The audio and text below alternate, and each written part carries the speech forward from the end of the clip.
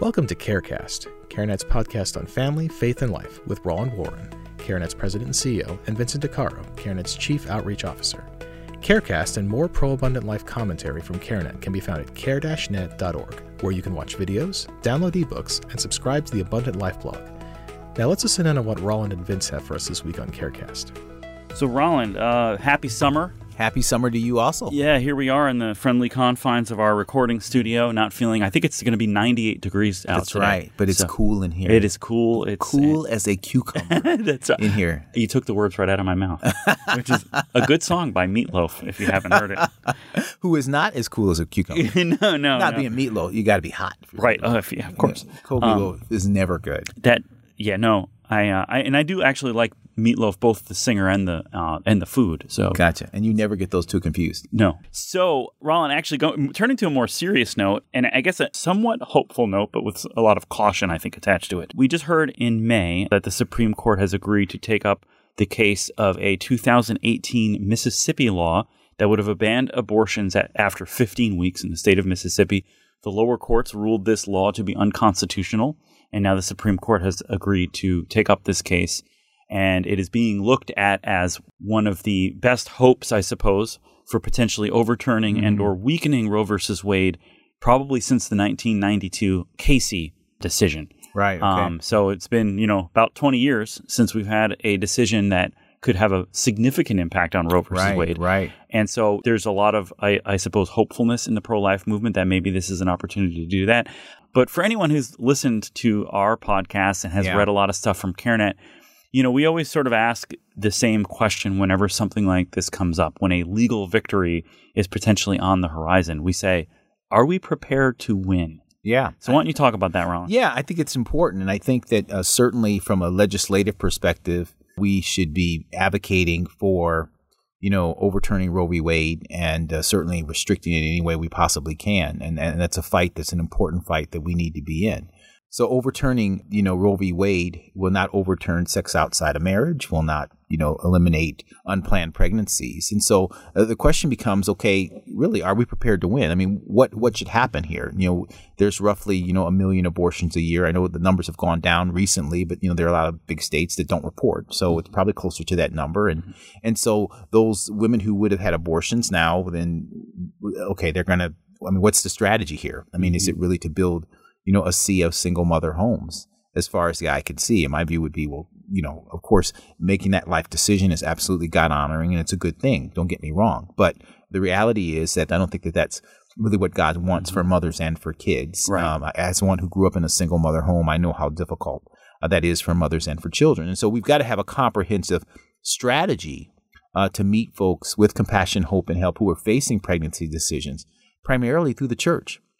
And so and that's really a big part of our kind of pro-abundant life perspective, really kind of this whole notion of God's design for family and really trying to make sure that we're coming alongside people facing pregnancy decisions to help them relink fatherhood, motherhood, sex, and marriage and God's design for those things.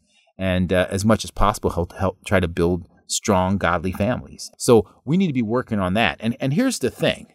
Even if Roe v. Wade is not overturned, even if the Supreme Court rules against this Mississippi law, the reality is this is exactly what we should be doing anyway. Absolutely. And that's the point. So because, there are things that are legal but unthinkable. It's a smaller list than it probably was 40 years ago. Right. Or maybe 40 days ago. Right. But there are things that are legal but unthinkable. Yeah.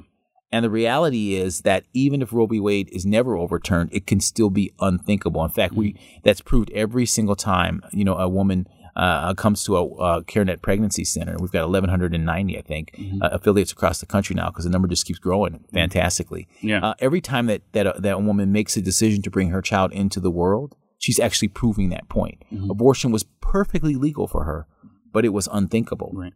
And I think as a result, that's one of the reasons why we're so excited about the work that we do here, and we're encouraged despite legislative setbacks, because we realize that there's a power that we have to come alongside someone and to help them by offering them compassion, hope, help, and discipleship to see that even though abortion is legal, that's unthinkable in their mind. And that's a power that no one can take from us. Whether it's the White House, the Congress, the Supreme Court, the State House, wherever, the culture, abortion providers, no one can take away our ability to come alongside someone, meet them at their point of need, and help them to make a decision for life. And so it's an important thing for us. Yeah, 100%. And that's obviously so important, Roland. And you know, one of the things that, you know, we often talk about here is that so many abortions happen simply because women don't necessarily know about or feel that there are places for them to turn to that are going to be a compassionate alternative to the abortion clinic, right? And so, as you said, regardless of what the law says, if we can have more of these points of compassion around the country in churches and pregnancy centers, wherever, right, then it's just going to reduce the, you know, sort of anxiety, I suppose, that a woman feels that there's just no help out there for me, and my only choice is to have an abortion.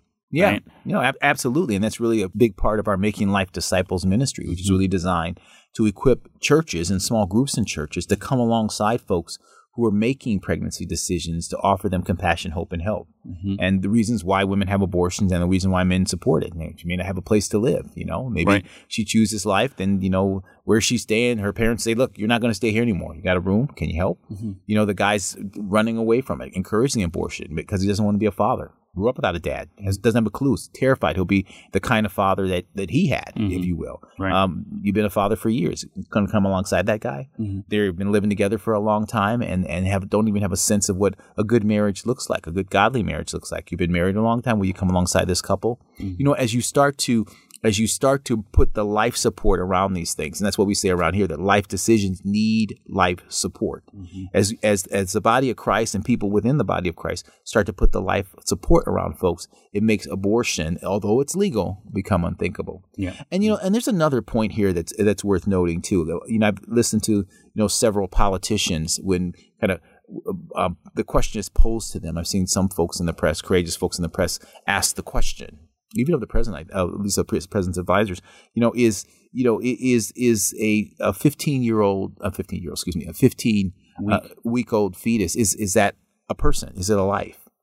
And there's been a reluctance to answer that question. And I always think that's kind of interesting because, you know, a lot of times people will use the uncertainty about what's happening in the womb as a justification for abortion. In other words, since we don't know, then therefore I can be pro-choice, right? But actually, it's the opposite. The uncertainty should actually lead you to a pro-life position, and the more cautious position. And the analogy I always use with folks is that, you know, if one of your friends asked you to come help them move, and they had packed a bunch of boxes, and in one of the boxes, they had this really precious heirloom that they've had in the family for hundreds of years. But they didn't mark the box. They're not sure which box it's in. And now you've got to help move those boxes and put them in the moving truck. How will you handle all the boxes? Carefully. You will handle everyone as if the precious cargo is in there. As if the precious cargo is in there. In other words, uncertainty about when life begins actually doesn't lead you to a pro-choice position if the view is life is precious and life is unique, which pro-choice people and pro-life people would say, frankly, right? They would say that, right? Yeah, absolutely. Right? So if you believe that life is precious and it's unique, right? Well, then the uncertainty about when it begins actually would lead you to a pro-life position, not a pro-choice position. Yeah.